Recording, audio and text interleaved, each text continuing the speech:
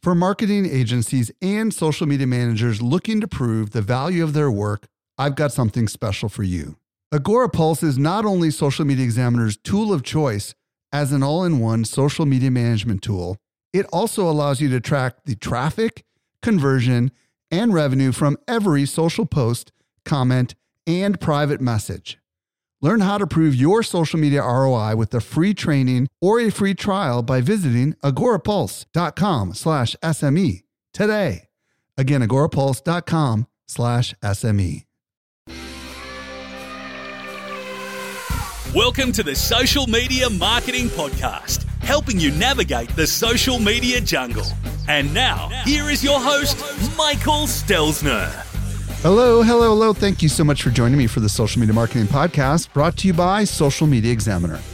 I'm your host, Michael Stelzner, and this is the podcast for marketers and business owners who want to know what works with social media. Today, I'm going to be joined by Matt Wolf, and we're going to explore advanced AI tools for video, newsletters, articles, and any other kind of content that you're creating. You are absolutely going to go crazy over today's episode. By the way, I'm at Stelzner on Instagram and at Mike_Stelzner on Twitter. And if you're new to the show, be sure to follow us on your favorite podcast app by clicking that little follow button so you don't miss any of our future content. Let's transition over to this week's interview with Matt Wolf. Helping you to simplify your social safari. Here is this week's expert guide. Today, I'm very excited to be joined by Matt Wolf. If you don't know who Matt is, you need to know Matt. He's an AI tools expert who helps marketers and content creators embrace the future. His YouTube channel is youtube.com/Matt Wolf with an E on the end. And his site is futuretools.io, and it curates the latest AI tool and news. Matt, welcome to the show. How you doing today? I'm doing good. Thanks for having me. I'm excited. Been listening to the show for a while, reading the blog for a while, so excited to be a part of it finally. Well, I'm very, very excited to have you here today. Today, Matt and I are going to explore AI tools for creators. And when I say creators, if you create any kind of content, you're a creator. So this interview is going to be for you. Now, Matt, before we get into the fun stuff about the AI tools, I want to roll back the clock a little bit and ask you, how'd you get into marketing and ultimately into AI? Start wherever you want to start. Sure. Yeah. So, my story goes all the way back to about 2007 when I was working at a day job in a manufacturing company. I started to get really into digital marketing. I was on the Warrior Forum when I was on my breaks at work, trying to learn about marketing and various ways to make money online and things like that. And I was just sort of a student of marketing. I did some freelance web development for people on the side outside of my day job and started to learn about WordPress. And in 2009, I decided to completely quit my job, making almost no money online whatsoever yet. But I decided I'm going to go and quit and sort of burn the ships and try to figure out how to build an online business. And so in 2009, I quit my job, went all in on online business, started building websites, mostly WordPress blogs, and selling AdSense and selling various advertising on the blogs, and actually managed to ramp that up to a decent income. I then started selling online courses around how to build blogs and WordPress and the various plugins and how other people can sort of recreate what I did with WordPress. And from 2009 all the way up to about 2022, I was sort of jumping around and creating different online courses. And I learned and taught copywriting and media buying with Facebook and Google Ads and just all of the things, all of the various avenues you could go down in the marketing world. I sort of studied and taught and was just kind of all over the place, throwing spaghetti at the wall, trying to see what stuck. My YouTube channel, I actually started in 2009, where I was making content around WordPress blogs, WordPress plugins, various tools for WordPress. I've always kind of been that tools guy that wanted to show off really cool tools, but the YouTube channel just never really got any traction. It was just sort of a side thing. When I had a fun video I wanted to make, I would make it, toss it on YouTube, and they just never really went anywhere. Fast forward to 2022, AI started to bubble up a little bit. I started making some videos around AI image generators. Early on, I was making videos about DALL-E and Stable Diffusion and some of these early tools. And those videos actually started to get some traction. I made one where I generated images of wolves and made a video, and that video got 2,000 views, which was like my best video ever by that point. And I went, oh, maybe there's something to this AI stuff. I'll make some more videos about it. I made a video about how to actually train your face into AI also in 2022. That video did really well. It got like 15,000 views in the first week that I published it. So that just sort of solidified, maybe I should be going down this AI path a little bit more.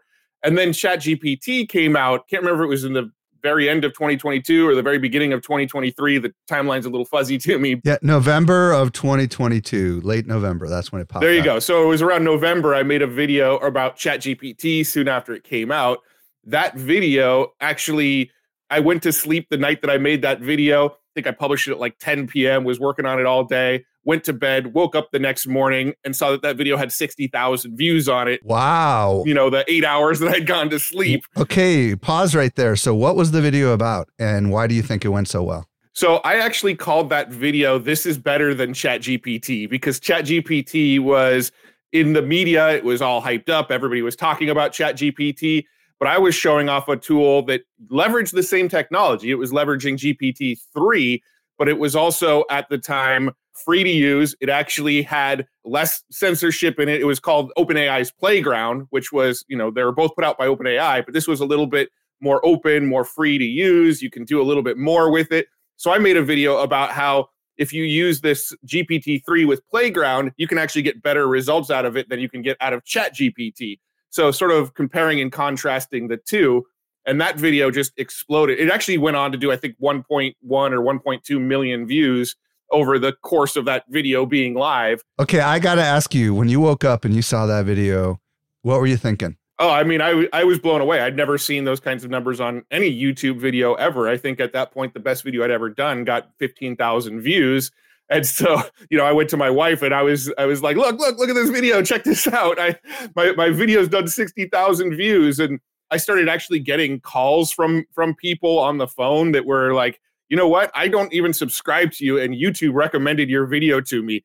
So I started, people started telling me, hey, you're just getting recommended on the YouTube homepage, and I'm not even following you on YouTube. Like, what's going on? Wow. So it was just this crazy experience where, all of a sudden people, who knew I was doing marketing stuff and didn't quite understand my world. They knew oh, Matt does something on the internet. They all of a sudden started calling me going, oh, I get it now. I'm starting to see your videos. And I think most people just assumed that's what I've been doing all along. And that was what my business was. But I was starting to get a lot more attention all of a sudden. And YouTube was starting to just organically recommend my videos to friends and family. And it was a very surreal experience, but it was definitely a fun roller coaster to be on.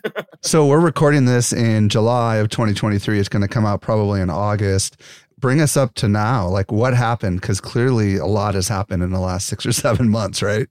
Oh yeah, absolutely. So what I started doing was, I just said, I'm going all in on this AI stuff, right? The last 3 videos in a row I've done have just been hit after hit after hit. They get bigger and bigger and bigger. My YouTube channel is an AI channel now. I'm just going to go all in on that. I also went and created a website called Future Tools.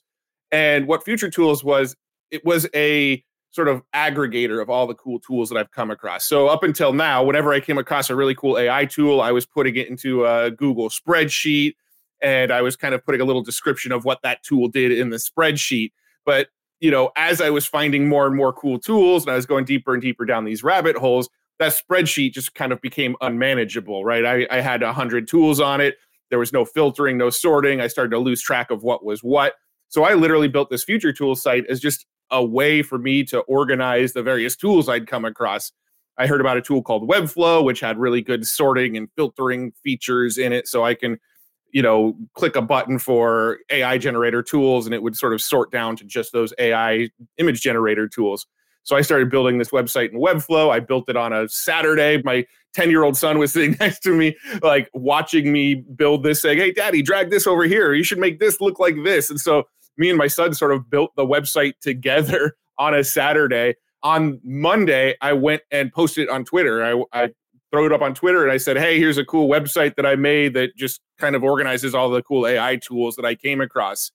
That got retweeted by Robert Scoble. It got retweeted by a handful of other sort of influencers in the tech space. Next thing I know, my tweet about this cool tool that I built on Saturday had been seen by like 200,000 people on Twitter, and everybody was sharing it around going, this is really cool. You should check this out. It's organizing all the tools. So that was never intended to be like part of my business. It was just kind of, this is my organization. So I took that website and I put it on Product Hunt, and I decided, all right, well, this is a cool tool. People are liking it. Let's see what happens if I put it on Product Hunt. When I put it on Product Hunt, it got like the number 3 tool of the day that I launched it. And Product Hunt sent another like 50,000 people to the website all in one day. I went on Reddit. There's a subreddit at the time called like, I built this or something like that. I don't remember what the exact subreddit was, but it's like a subreddit for people that were sort of doing home development projects. And when you built a cool tool, you went and shared it on this, I built this subreddit. I went and shared it on there. It rose to the top of subreddit.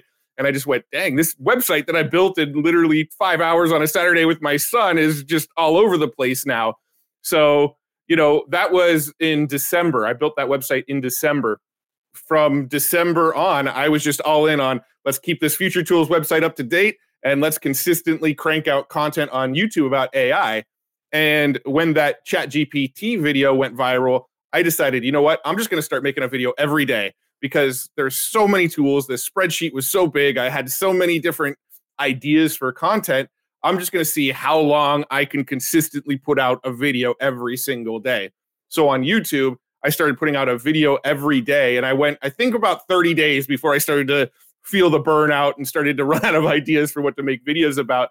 But in that 30-day period on YouTube, I went from having 1,500 subscribers on my YouTube channel to having over 200,000 subscribers on a YouTube channel in just a 30-day window, which was like unheard of. How many subscribers do you have on YouTube right now? Just approaching 400,000. And you get about 2 million views a month on your videos, if I'm not mistaken, based on the public data that I've seen. Does that sound about right? Yeah. In the early days, when I did 30 videos in a single month, that month I did about 6 million views. But now it averages about 2 million views a month. And then your website, your tool site is getting ridiculous amount of traffic as well, right? Like hundreds of thousands or even millions of views per month. It's getting 1 million views a month. Yeah, about 250,000 views a week. Yeah. So you must be feeling really good, man. This is what I love about this story is you've gone from, for many years creating content specifically WordPress focused and entrepreneurial focused. And then you just decided to do something that was kind of hot, and you did a little something contrarian in the beginning, and then you just kept doubling down and you kept doubling down. And now you've got this incredible opportunity in front of you. Obviously, I'm bringing you on the show here because of what you're doing, right? And I think it's just so awesome. It just shows you the power of content. Before we get into the tools and stuff, there's people listening right now that might be a little skeptical about AI, especially marketers who are feel threatened by it. What do you want to say as to why they should pay attention to what we're going to talk about and why they should pay attention in general to AI? Well, I mean, when it comes to AI, first of all, it's sort of like the genie is out of the bottle, right? You're not putting it back in. AI is here. I know that's not sort of the best defense against AI, but I also have this philosophy of, well, it's here. It's not going anywhere. They're not going to be able to put that genie back in the bottle. So we might as well start to learn it and figure out how to use it. But also, I don't see AI as a replacement for anybody. I know there's a lot of fears out there, and I do believe AI will replace some jobs, right? But it's mostly the jobs that nobody wants to do anyway. The way I see AI is a sort of augmenting ourselves. I see AI as a way to give ourselves superpowers that we couldn't already do. If you're a writer, this is going to help you write better, faster, possibly more creatively, possibly, on topics that you haven't explored writing. If you're a video creator, this is going to help you up level the video production that you can do. You're going to be able to do things you never thought you'd be able to do because AI exists. If you're a podcaster, it's going to make your life easier in the phases of editing, in the phases of creating show notes. So I really see AI as a way to sort of augment ourselves and to sort of give ourselves superpowers and just do whatever we're doing in a way that's better and makes our lives easier.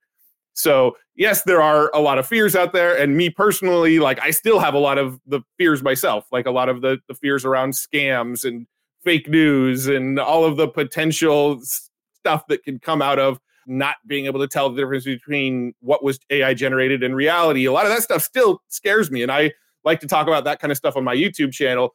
But from a creator perspective, I see this as like the ultimate way to augment what we're doing and make our lives easier, not as a replacement for creators. I think there's always going to be that need for human creativity. I think with, YouTube in general, there's a lot of AI channels out there that don't show their face, and they might use text-to-speech voices on their videos. And one of the reasons people gravitate towards my YouTube videos is because I am a real person. I am a face. You can bump into me at a conference and, get a selfie with me, and like I'm a real person. And a lot of the YouTube channels about AI that sort of hide a little bit don't seem to get as much traction. So I think humans still want that human to human connection. And I don't think that's going to go away no matter how big AI gets. I agree with you. And I do think that marketers that embrace what we're about to talk about next are going to have a competitive edge. Just like marketers who got involved early in social media had a competitive edge over those that were resistant. Because, I've been around for a long time, way before I had all this gray hair. And I remember everybody saying social media is a scam. It's for those stupid cat videos or people talking about the dumbest things, right? And now it's become an integral part of marketing as we know it today. Same thing is happening with AI. So the way we're going to learn today is we're going to talk specifically about some of the cool stuff that you're doing to create your content so that the people that are listening can get inspired by it. We're going to start with your YouTube thumbnails. For those that haven't seen Matt's YouTube channel, which is again, youtube.com/Matt Wolf with an E on the end of it. He creates these really beautiful YouTube thumbnails, and you eat your own dog food metaphorically. You use the AI tools to actually do the cool stuff. And I'm here to tell you what they look like is they have these awesome backgrounds and these pictures of Matt doing various different things. But Matt has told me in preparation for this show that all of this is done by AI. Is that correct, Matt? Yep, totally done by AI. I mean, I sort of do the final assembly myself in Canva, but all of the images are generated with AI, all of the, the vibrant backgrounds, it's all AI.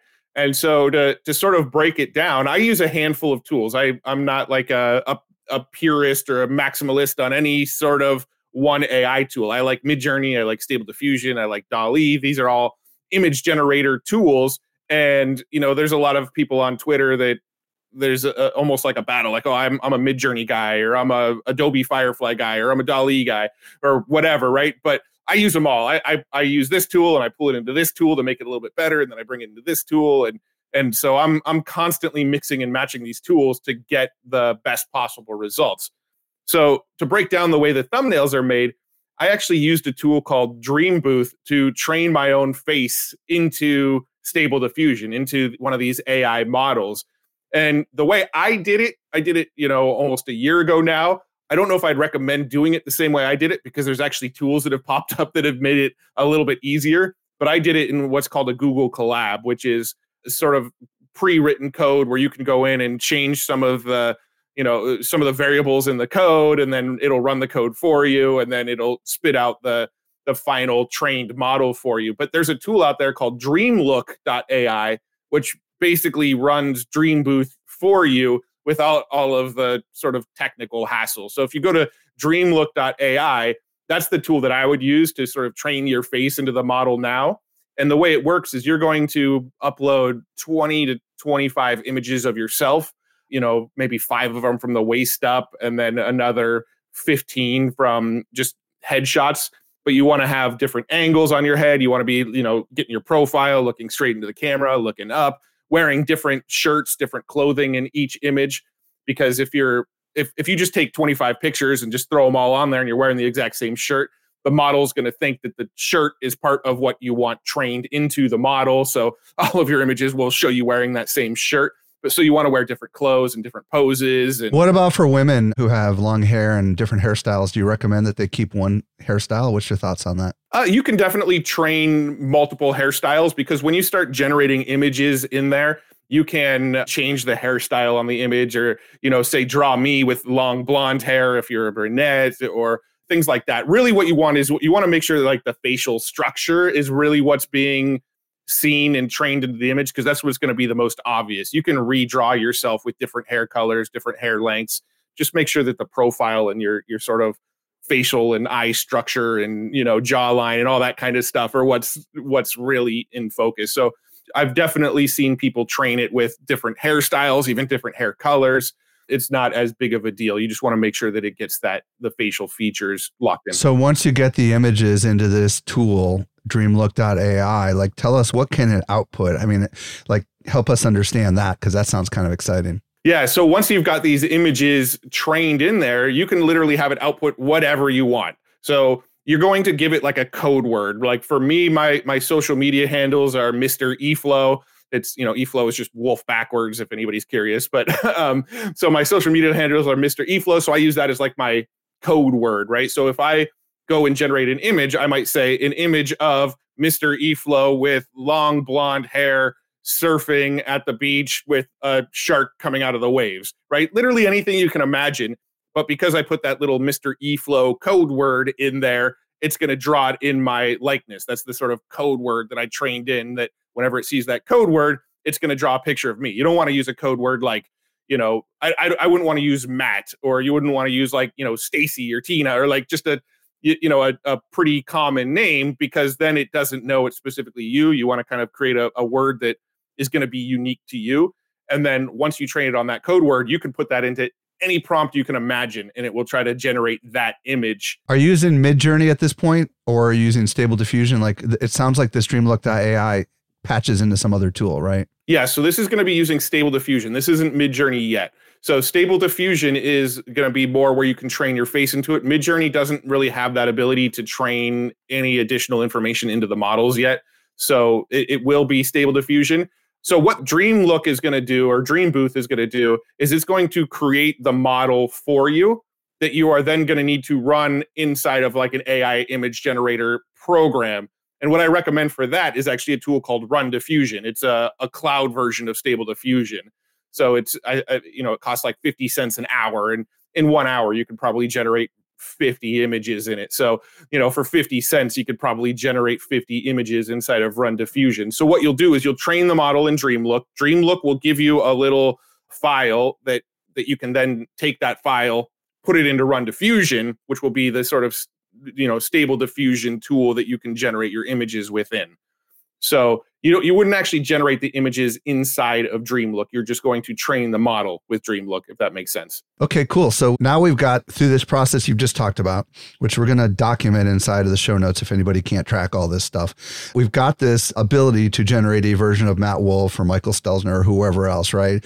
And you can type it in there and have it generate whatever you want. There's more to it, obviously. So once you've got that, what do you normally do with that with your thumbnails? So what I like to do is, I think Midjourney is probably the best at making these like really beautiful color contrast image, right? I think Midjourney is just so good with their color palettes. Every image that comes out of Midjourney just looks good. You can literally put just cat as your prompt and you'll get an image that just looks amazing from Midjourney. Stable Diffusion, on the other hand, you got to get a little bit more creative with prompting. You've probably heard the term thrown around, prompt engineering. Stable Diffusion requires a little more prompt engineering, where you might try 15 different prompts before you finally get something that you're happy with. Midjourney, it's brain dead simple. You can just toss in any sort of keyword and it will generate an image for you. So what I like to do is actually generate an image of myself with the Stable Diffusion tools. I like to make sort of silly images that look like other viral YouTube videos, like a Mr. Beast video where he might have like a big shocked look on his face. I like to make images of, Mr. eFlow with a shocked look on his face with his hands in the air. And I try to recreate some of those viral looking thumbnail images with just my face. And then I'll use Midjourney to get the sort of vibrant color backgrounds that really pop off the screen when you're browsing YouTube. So if you look at a lot of my YouTube thumbnails, they have really colorful, vibrant backgrounds. Those are usually generated with Midjourney. And a lot of times my prompt will literally be something like a colorful fantasy world. And that'll just be the whole prompt. And then I will take that colorful fantasy world, I'll pull that into Canva, set that as the background in Canva, pull in the image that I made in Stable Diffusion of my, shocked look on my face. And then Canva has a background remover. So if it generated any background on it, it'll remove the background and just have my, my face shot on it with the colorful background. And then I go in and I add my text in Canva. And that's pretty much my process for creating thumbnails is Midjourney's the background, the Stable Diffusion with my face trained into it is the foreground image of me shocked or whatever. And then I put my text on the thumbnail using Canva. And usually for every video, I'll make 2 or 3 variations and sort of look at them all side by side and figure out which one I'm most happy with, and then end up using that. And then when I upload it onto YouTube, I'll wait 24 hours. If it's not getting as high of a click-through rate as my past videos do, I'll swap it out with one of the other ones that I made. And I would imagine for people that use Photoshop, you could accomplish the exact same thing in Photoshop, right? You can't really train your own face into Photoshop using Stable Diffusion. No, I meant knocking out the backgrounds. Oh, yeah, absolutely. In lieu of Canva, you could use Photoshop, right? Absolutely. We were talking about Photoshop Generative Fill. Did you want to bring that up at all? Yeah, so Photoshop Generative Fill actually uses a whole other model other than Stable Diffusion, other than Midjourney. It actually uses what's called Adobe Firefly, which is another generative AI art model. But what that can do is you can pull an image inside of Photoshop and then select a little area on Photoshop, tell it generative fill. If you leave it blank, it tries to guess what should be in that spot. Or you can give it a prompt and say, I want an airplane in that spot. And in the little area that you highlighted with your selector tool, it'll put a little airplane flying right within that area. So sometimes just to add a little bit extra, if you want to take the image that you generated with Midjourney, use that as your background, take the headshot image that you generated with Stable Diffusion, pull those all into Adobe Photoshop, you can use the generative fill tool to add little extra elements or to fix some things. You know, sometimes Stable Diffusion will generate a hand with 7 fingers on it instead of 5 fingers. Well, if you pull it into Adobe Photoshop, you can usually highlight just that hand, click generative fill, and it will actually try to replace that hand with one that looks good. Now, sometimes generative fill will just generate another one with 9 fingers instead of 7 fingers, but you can keep on clicking that generative fill button until the hand looks right. So it's a nice tool for sort of little cleanup and polishing. Crazy question. Let's say you don't like the t-shirt that was generated or whatever. Can you use Adobe Generative Fill to like change the style of your clothing or something like that? You can absolutely do that. Yeah. So you can use, like the magic wand selector tool in Photoshop and select the entire shirt, or use the outlining tool in Photoshop and select the tool. And you can literally type pink shirt. And if you're wearing a white shirt, it'll turn it to a pink shirt. I've done stuff where I've just taken a shirt that looks plain and had it turn it into like a tie-dye shirt. So yeah, you can definitely change even the clothing you're wearing. You can even, so let's say you're wearing a dress in the image that it generated. You can select the whole thing and say, put me in a t-shirt and pants, and it will actually change the clothes that you're wearing to a t-shirt and pants instead of the dress that you're wearing. So how good is the quality? Is it very good? Hit or miss, right? The beautiful thing about generative fill is you can click that button as many times as you want. So if you don't like what it generates the first time, you keep clicking it until you find something that you like. Very cool. Did you know that we can deliver awesome marketing info directly into your inbox? Simply subscribe to our weekly newsletter that comes out 3 days a week. You won't miss any of the updates going on in the world of social marketing. Visit socialmediaexaminer.com/get updates. So everything we've been talking about is just for YouTube thumbnails, but there's nothing stopping this from being a ad that you could put into Google AdWords, right? Or a Facebook image that you could use in Google, right? I mean, like this whole thing we just talked about could be applied to almost anything that requires an image. Am I right? Oh, absolutely. I've seen people that have, sort of, face creams or lotions or things like that. And they'll actually generate an image in Midjourney of like a beach scene with, maybe like a hammock and a table sitting next to the hammock. And then they'll pull that image that they generated into Photoshop, and then they'll, apply the image of their hand cream or their face cream sitting on the table next to the hammock. And now you've got a beautiful shot of a beach, but with your product shot sitting next to you on the beach. So I've definitely seen it used quite a bit in advertising and for business purposes as well. It's another great use case for it. How long does it take you now that you've been doing this pretty consistently from idea to execution on these thumbnails? It's funny because a lot of times the YouTube thumbnails, I'll spend almost as much time creating them as I will actually recording the video itself. But I can create a thumbnail in probably 10 minutes total now. But the reason I take longer is more just my own sort of neurosis, right? Like I'll create an image and I'll be like, I don't like that. I want this to be over on this side. And then I'll sort of regenerate it. So for me, it's more like I'll probably spend 30 to 40 minutes generating a thumbnail, but it's more because I'm just trying to be very perfectionist with it. I'll see something I don't like and I'll almost start from scratch and do it again. But you can do it in about 10 minutes once you get fast at it. It's the initial training of your face is the longest part. Once you've done that, everything else is pretty quick. What's great about this is for those people that are not graphic designers and don't have the money to go out and hire a professional graphic designer, this allows anyone to create stunning visuals, right? Because I would imagine you don't have a background as an artist, do you? No. No. I was a pretty bad graphic designer before AI came along. Well, and I also started thinking about split testing. YouTube is going to be rolling out native split testing for thumbnails. And with, I think, TubeBuddy, you can do it. But, having images for split testing is also something a lot of marketers care about. And, you could throw a couple AI generated ones in there up against your graphic design team, right? And you can kind of see which ones perform better. Really, really cool stuff. All right. Now let's talk about the written word. You have your email newsletter and you're using a lot of AI tools to help you with that. So why don't you talk to us a little bit about how you're using AI for your email newsletters? Yeah. So, a big piece of my newsletter is I like to say it's the sort of TLDR of the week in AI. So the newsletter is a handful of the cool tools that I came across, a handful of news pieces that I came across throughout the week. So a big piece of it is staying in the loop with all of the latest tools that are coming out, all of the latest news that are coming out.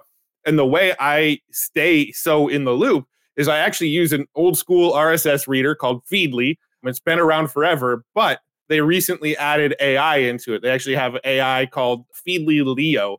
And what Feedly Leo does is it goes and sort of scours the web for any keywords that you want to find articles on, similar to like a Google alert, right? It'll kind of keep track of anytime the word artificial intelligence is mentioned inside of any sort of news source, and it will pull that in like it's an RSS reader.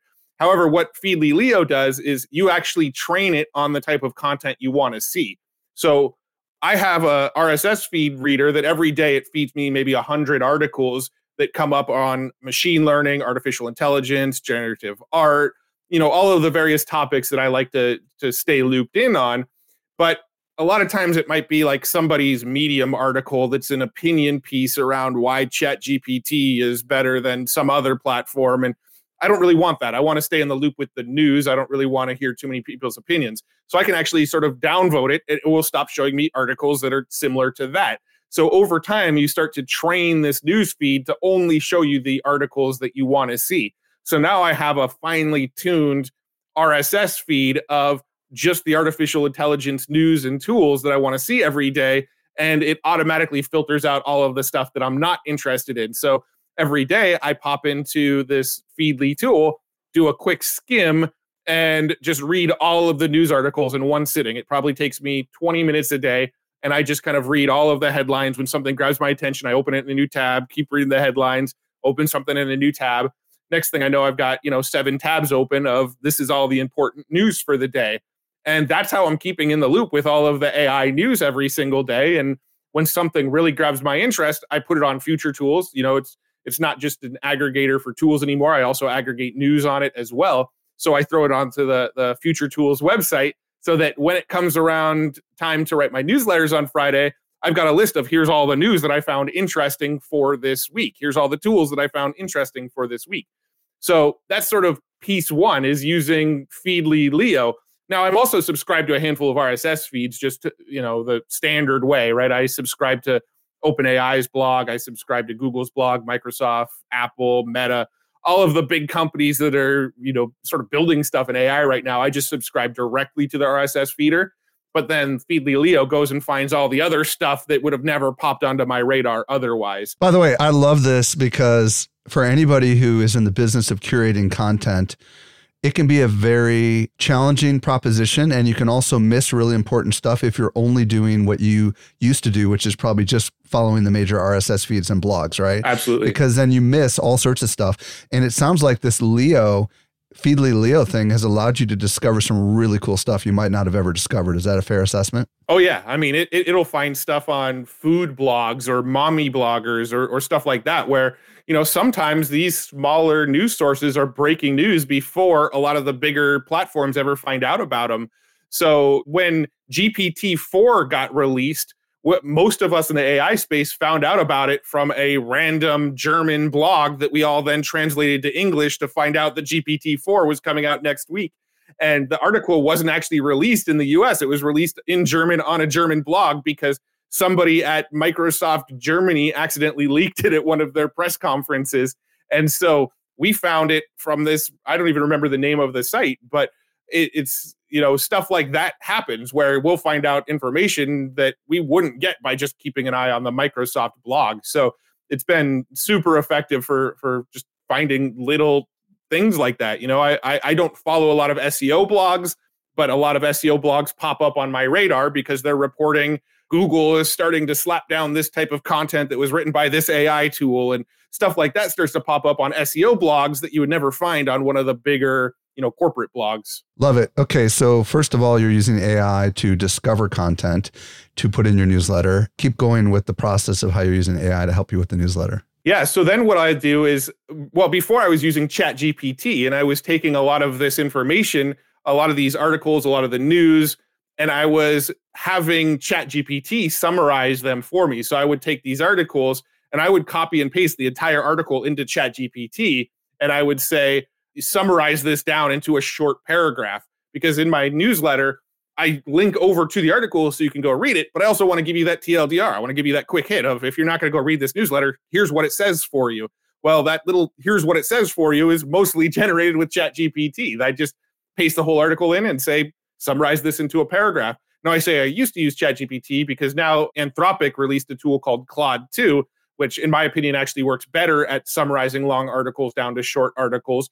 But same thing. You can use ChatGPT or Claude or any of the AI language models that are out there. Let's talk about that a little bit. The good news about ChatGPT is, at least I think it's, if you have the paid version in beta, you can put links in there. So now you could actually say, go summarize this with the link, and it will go out and do it, right?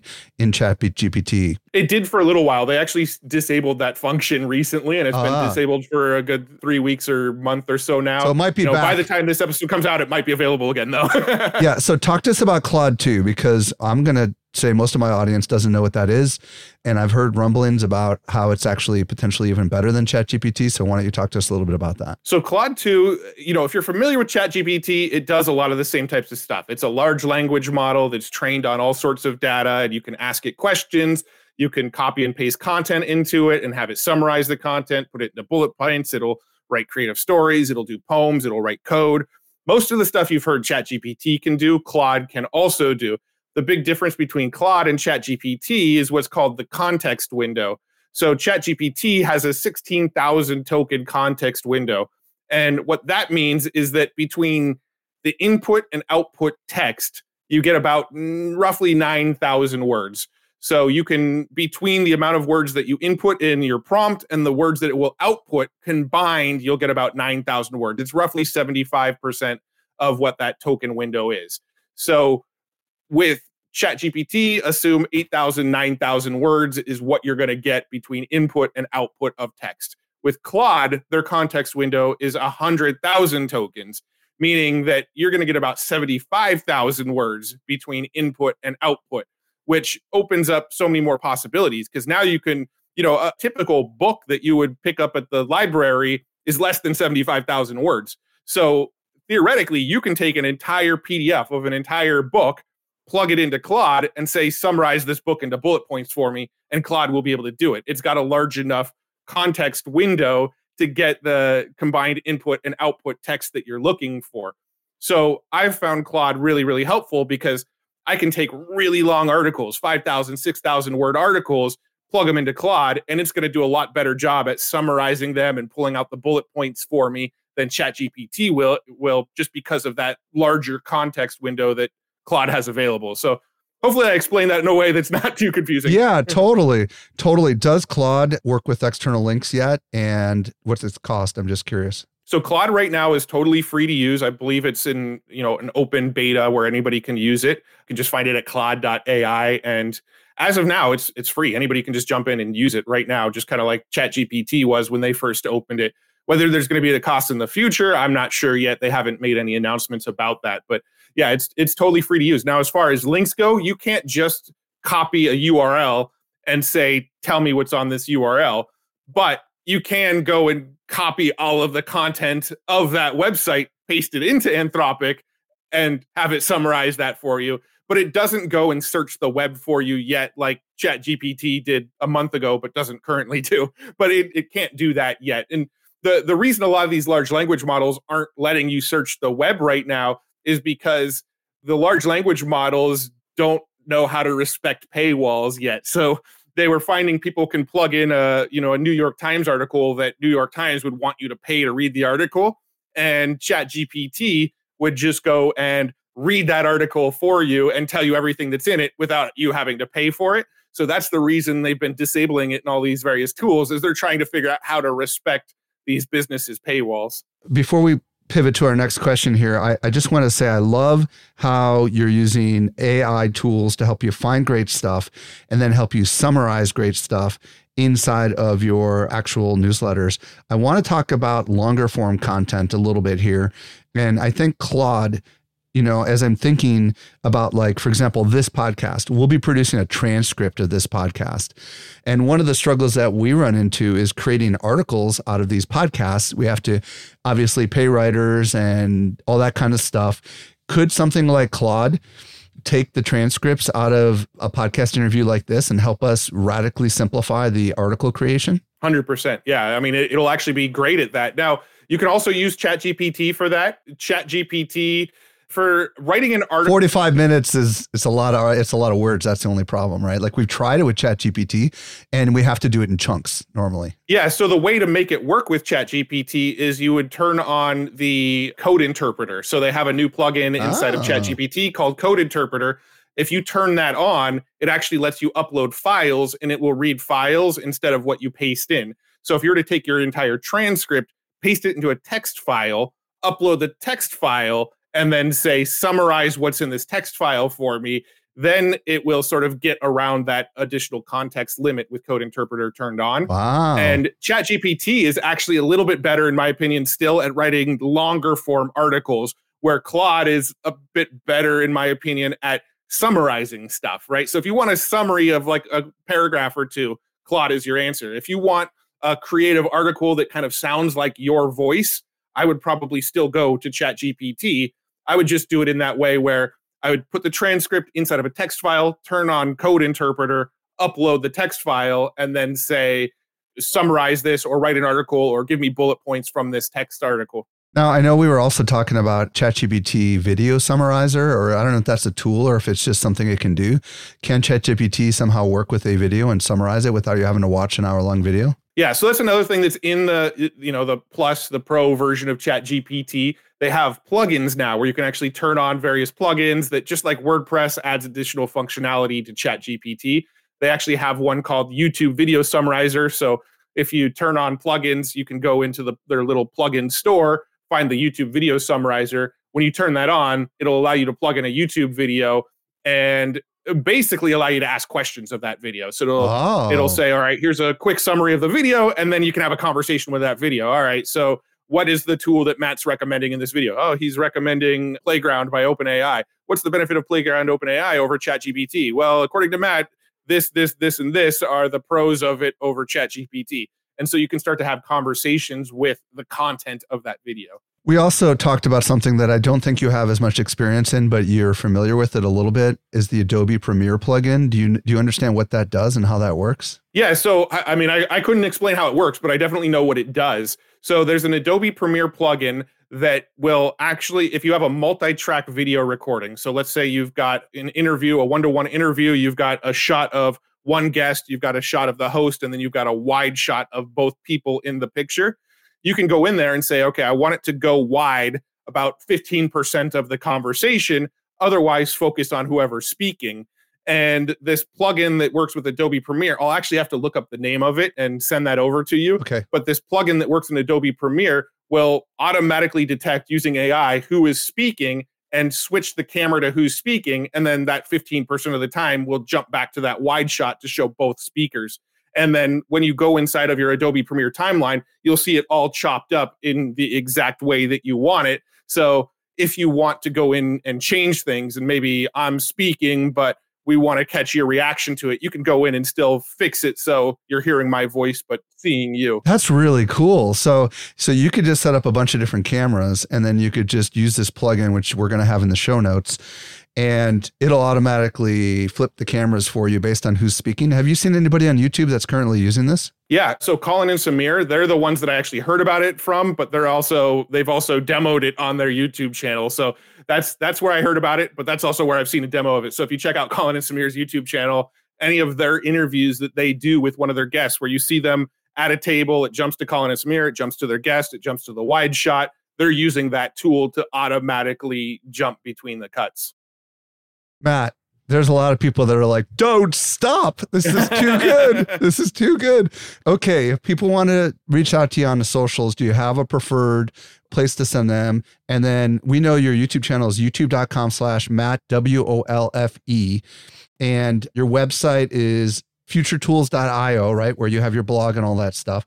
Is there a preferred social channel that you're active on at all? I'm most active on Twitter, or X, I guess it's called now. So I'm at Mr. eFlow over there, MREFLOW. It's just, my name is Matt R. Wolf. So it's just Mr. is my first two initials, and then eFlow is Wolf backwards. But that's my Twitter handle. And I'm on that social media platform the most. I'm on social media less and less these days, kind of putting my focus on YouTube and the newsletter. But Twitter, X is where I'm at the most these days. Matt Wolf, thank you so much for coming on and opening up the kimono metaphorically and sharing how you do what you do. There's so many creators that are going to get inspired by this. We really appreciate it. Yeah, thanks so much for having me on. This has been fun. I mean, I could nerd out about this all day. You can tell by how I pick up the pace when I speak and I get all excited. So love talking about this stuff. Hey, if you missed anything, we took all the notes for you over at socialmediaexaminer.com/577. If you're new to the show, follow the show. If you've been a long-time listener, would you let your friends know about this show? I'm at Stelzner on Instagram, at Mike_Stelzner on Twitter. This brings us to the end of yet another episode of the Social Media Marketing Podcast. I'm your host, Michael Stelzner. I'll be back with you next week. I hope you make the best out of your day, and may social media continue to change your world. The Social Media Marketing Podcast is a production of Social Media Examiner. Want more good stuff? Sign up for our top-notch social marketing newsletter. We deliver it straight into your inbox 3 days a week.